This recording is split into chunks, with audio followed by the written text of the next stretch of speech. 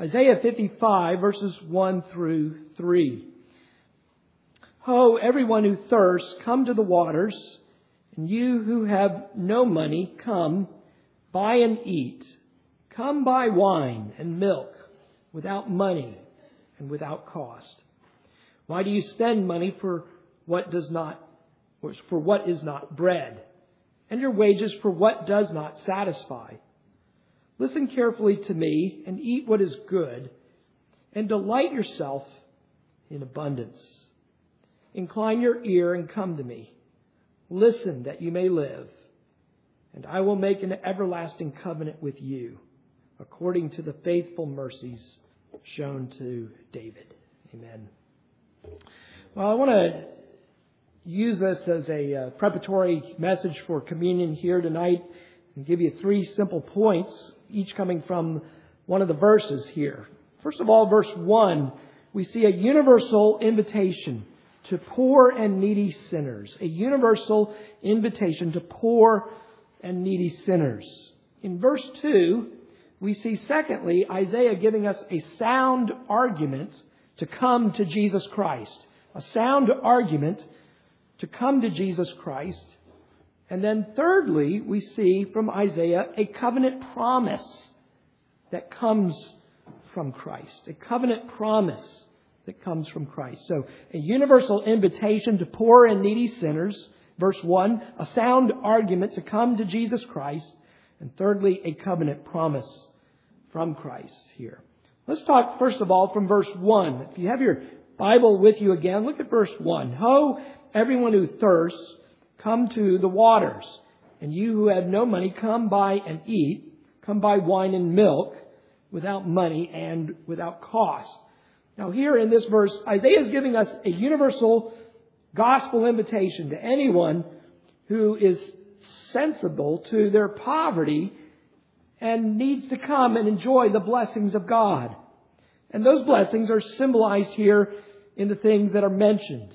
Wine, milk, bread. Symbols of God's goodness and God's blessing here. But we need to understand, boys and girls, that Isaiah is not chiefly speaking here about wine, milk, and bread. What is he doing here? He's talking about God Himself, the blessings of God Himself, symbolized in the blessings of God. That is, the blessings of wine and milk and bread are a part to teach us something about God Himself. That the Lord is a God who blesses us, and He is freely offering Himself to us in the Lord Jesus Christ. Notice here that we see in the first line, first of all, the NAS calls it ho. It's kind of a hearken, listen. It's to grab your attention. Ho. And he says, everyone who thirsts, come to the waters. So what we see here is, first of all, everyone is able to come. Everyone is invited to come. It's a sincere gospel invitation. This is what we call the free offer of the gospel. We preach the gospel universally, without discrimination, to everyone as a church. We proclaim that Jesus Christ has died for sinners, and everyone is welcome to Jesus Christ. Everyone may come. Everyone is commanded to come. We seek to implore people to come. But the invitation is universal. Everyone may come. But also, there's a necessity, though, here. While the offer is universal, we see it is offered to those who recognize their thirst. For people who see that they are poor. They recognize that they don't have the means to get these blessings. But they are invited to come. They're not excluded here. Everyone who senses their poverty is invited to come. And nobody can say, well, I'm too poor to come. I'm too much of a sinner. I've done too much in my past. There are too many things to be forgiven. I'm too poor that God could surely be inviting me. And that, of course, is not the truth. That's a lie from the evil one who seeks to dissuade people from Jesus Christ, that they are too poor. It is said that sometimes the devil comes to your back door by way of temptation.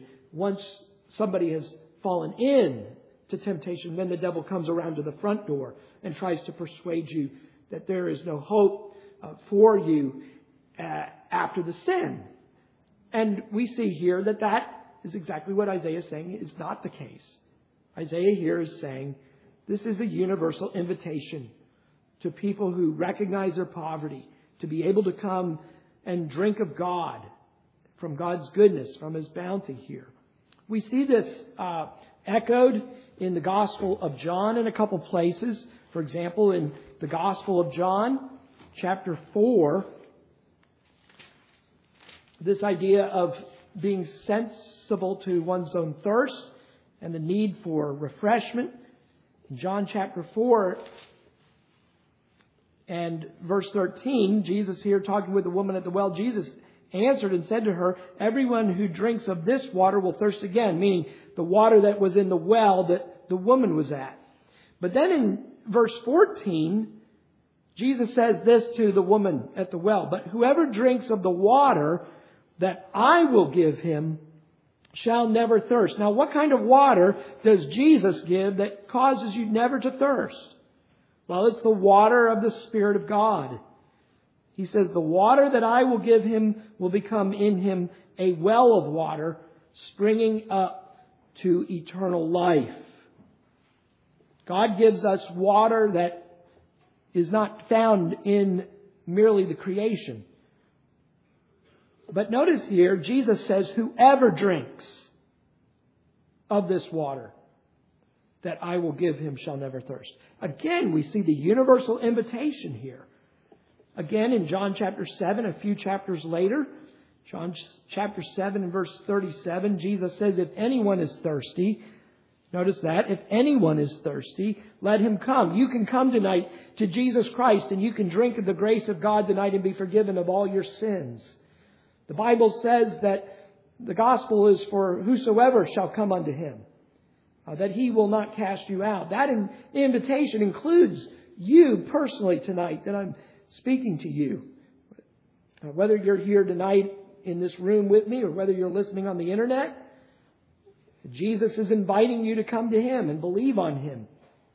The invitation does in no way exclude anyone. And you are a part of that invitation. But one of the things we also need to see here in this text is that we are poor and we are needy. We are sinners. The Bible says all have sinned and fall short of the glory of God. We all have fallen short. If God were to measure our sins, Psalm 130, who among us could stand? Not any one of us could stand. All are in need of grace and all are in need of His mercy. But we have to recognize that when we come to the offer of the gospel. We need to see that we are a spiritual street person. We have nothing that we can offer an infinite God, an eternal God. God says in, I think, Psalm 50, "If I was hungry, I would not tell you." That is, even if God had a need, and it's a hypothetical, He wouldn't tell us. Jonathan Edwards made an interesting point about this, the sense of poverty and coming to the free offer of the gospel in the story of the lepers during the time of the Assyrians surrounding Jerusalem.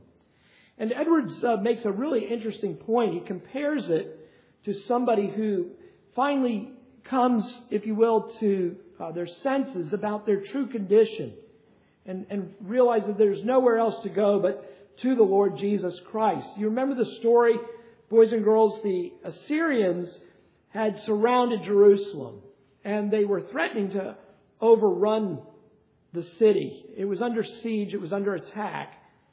And the situation had become so desperate that there was hardly any food left. And they were starving to death. And these lepers decided, we have a choice. We could stay here, outside these walls of Jerusalem and continue to starve. Or we could go to the Assyrians and they might kill us. but we might also find mercy. And Edwards kind of says in the same way, the sinner is kind of in a comparable situation. God could judge us for those sins. But if we go to Him, we might find mercy. And so what do they do? Well, the lepers say, let us go. If we die, we die. And yet, what do they find? They find the camp empty with all the plunder that had been left behind. You remember how God caused the Assyrians to turn on each other, and they ran, and they left everything behind. And so the lepers were able to take all this plunder, and then they realized, this isn't good for us to have all this plunder and not be telling others of what's just happened. And they go back and they tell others. But the lepers realized that they had nothing left. They were broken with leprosy. They were starving. And the worst that could happen is that they would end up dying. But instead, what do they find? They find the grace of God. Here we have an invitation to people who are thirsty and have maybe even spent all their money on the things of this world, and yet nothing satisfies. What kind of invitation is this? Look what it says here. And you who have no money, come, buy and eat. It's an invitation to buy without money? Who's ever heard of that, boys and girls? If you go on Amazon and you want something and you click the button, they want money. They want a credit card number. Or that package is not showing up on your front door. And here we go. God is saying, I will sell you something for free. I will sell you something without money. How can I have something, you say, if I have nothing? Well, because of the free gift of God. The Bible says that even our faith in the Lord is a gift from God. When we give God our trust, we put our trust in Him, we have faith in Him, but we have to realize even that came from God. So there is a sense that we really have nothing. We can't even boast in our faith. Those who have faith did nothing to acquire it or earn it. And yet true faith allows a sinner to buy the gospel of Jesus Christ. And thus you who have nothing in and of yourself, yet by God's grace you may purchase salvation. Even tonight with all the blessings that are found in Jesus Christ. Faith is the instrument, if you will, for the transaction. Faith is the empty hand saying, I am poor and I'm laying hold of Christ. Faith is the Roman centurion who says, I'm not worthy to have you come under my roof. Just say the word. Faith is the Syrophoenician woman grasping at even being called a dog and saying, oh, but even the dogs get crumbs from their master's table. Faith exercises, it recognizes its poverty. The Roman centurion said, I'm not worthy. The Syrophoenician woman was willing to be called a dog, and yet she had faith in Christ, knowing that Christ could give her all that she needed or all that he needed. So when you come to recognize that you have nothing in and of yourself, that's a good place to be. Now the Lord's table is set before us tonight.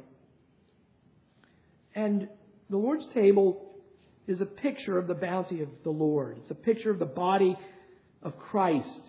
Jesus is the bread of life, and we may come and eat of Him. And Jesus' blood forgives us of all our sins, cleanses us of all our unrighteousness. And those who are sensing their poverty can come and buy and eat. And you're welcome to come to the table when you put your trust in the Lord Jesus Christ. And so, young children, we want you to put your trust in the Lord Jesus Christ. There's nothing better in this world than to put your trust in Jesus Christ. There's nothing in this world that compares to the love of God. There's nothing in this world that can satisfy the human soul like a relationship with God through faith in Jesus Christ. There's no possession that you can own. There's no amount of money in your bank account. There's no human earthly relationship that compares, because the love of Jesus is better than the love of women. The love of Jesus is that love that sticks closer than a brother. And so in Jesus Christ we have everything. He is everything to us. He means everything to your parents. He means everything to those in this church who have professed their faith in the Lord Jesus Christ. And, our hope is that you too will see the riches of the Lord Jesus Christ and you'll put your trust in Christ. Now, having looked at the invitation, the universal invitation in verse 1, look at verse 2. Isaiah is now going to make an argument for putting your trust in the Lord. And verse 2 he says, why do you spend money for what is not bread? Okay, so they're making an unwise transaction. Isaiah is criticizing them that they have been spending resources for what ultimately cannot make them happy and satisfy them. He says, why do you spend money for what is not bread and your wages for what does not satisfy? They're spending the resources, the blessings that God has given them, but those blessings are not meeting their need. And so Isaiah is asking the people, why do you forsake the true bread? Why are you forsaking the Son of God in Christ? You're investing your resources in things that leave no lasting satisfaction. Now, Isaiah is asking the people here for a reason. This is a rhetorical question because he's trying to compel them to action. That they would turn, that they would realize they've been making bad transactions. They've been, to use the imagery of Jeremiah, they've been building cisterns that hold no water. Why do you keep using these cisterns that are leaky and can't hold what you need? So what Isaiah is doing here is he's saying, look, I'll make you a deal. I'll offer you an abundance and I'll do it without cost. You're spending money on what doesn't satisfy. I'll offer you something that satisfies and it costs you nothing. It's a free gift from God. Now, what is this satisfying bread? Well, I think John tells us in chapter 6, it is the Lord Jesus Christ Himself. John chapter 6 and verse 31. John 6 verse 31. Our fathers ate the manna in the wilderness. As it is written, He gave them bread out of heaven to eat. Jesus then said to them, Truly, truly, I say to you, it is not Moses who has given you the bread out of heaven, but it is my Father who gives you the true bread out of heaven. For the bread of God is that which comes down out of heaven and gives life to the world. Now, what is that bread that Jesus is talking about, boys and girls? It's the bread that Isaiah is talking about. It's the bread that satisfies. And they said to Jesus, going back to John here, they said to Jesus, Lord, always give us this bread. And Jesus said to them, and these are the key words, I am the bread of life. He who comes to me will not hunger, and he who believes in me will never thirst. There's the operative sentence. Believe on the Lord Jesus Christ, and you will be satisfied. Again, in verse 41, the Jews were grumbling about Jesus because He said, I am the bread that came down out of heaven. And Jesus goes on, they were saying, is not this Jesus the son of Joseph, whose father and mother we know? How can this guy be the bread of life? We know where this guy comes from. We know he's from Galilee. We know he's from Nazareth. And Jesus answered and said to them, do not grumble among yourselves. No one can come to me unless the Father who sent me draws him, and I will raise him up on the last day. Let me go on. He says in verse 47, he who believes has eternal life, and he says again, I am the bread of life. Your fathers ate manna in the wilderness and they died. This is the bread which comes down out of heaven so that one may eat of it and not die. What is that bread again, boys and girls? It is Jesus. The bread that comes from heaven, that if you eat of this bread, you will not die, is Jesus Christ. If you will eat of Christ, you shall live forever. Now, of course, this eating of the bread and eating of Christ, the feeding on Christ, is a figurative term. It is putting your hope in Christ, faith in Christ, loving Christ, knowing Christ. Jesus said, I am the living bread that came down out of heaven. If anyone eats of this bread, he will live forever. And the bread also which I give for the life of the world is my flesh. And again later he would say, he who eats my flesh and drinks my blood has eternal life, and I will raise him up on the last day. I would suggest to you that that is what's being offered in Isaiah 55 too. That Isaiah is offering the gospel in a more typological form, but I think Jesus is making it explicit that which Isaiah speaks of in Isaiah 55 is Jesus Christ himself, the Son of God. He is the bread of life. He is the one whose blood will cleanse us and wash us, and whose blood will give us eternal life. Now, how do you eat? Now, boys and girls, we don't eat. This is not to be understood as literal eating and drinking here. We do literally eat the bread at the Lord's table. We do literally drink of the cup. But those are signs of the spiritual reality of eating and drinking Christ. And this has, of course, been misunderstood through the centuries in parts of the church where they thought that simply by eating of the bread and drinking of the cup, they had the forgiveness of sins. Not realizing that the eating and the drinking is to increase their faith in Jesus. They are to believe on Jesus. They are to feed on Christ in a spiritual manner, not in a, as the confession calls it, a corporal or carnal manner.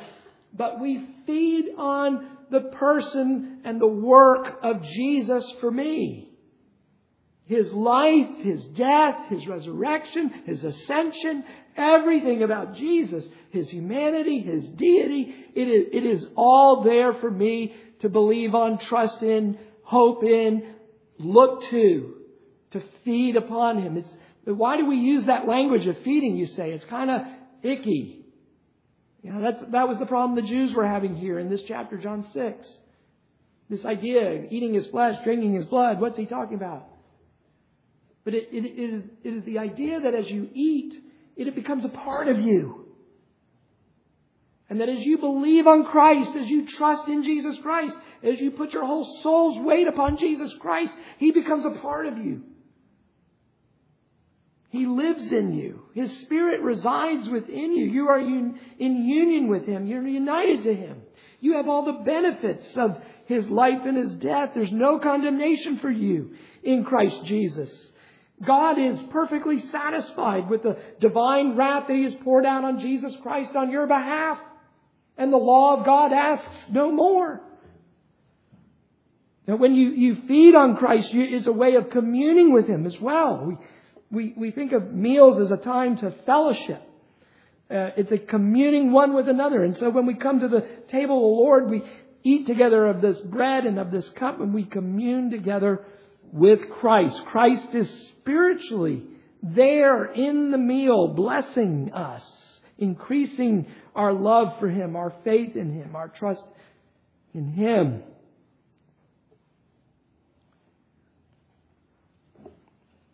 Jesus is this bread. And Jesus is symbolized at this table tonight. I don't think it's hard to see the value of these questions. What is this bread? Particularly in our culture that is a consumeristic culture. A culture that is used to getting what they want. The customer's always right. We buy things. We don't even have to leave our home anymore to get those things. But many people forsake the bread of life, Jesus Christ, for things that are not going to satisfy. Amazon won't satisfy. You read these horror stories where people who get depressed, and because they get depressed, they start spending. And the Amazon boxes start piling up. There have been stories, I don't know if you've seen them, of people who have just bought tons of stuff on Amazon because it's so easy, isn't it? Just clicking the button, hoping that something will dull the pain, hoping that something will make this fallen, sinful world seem better.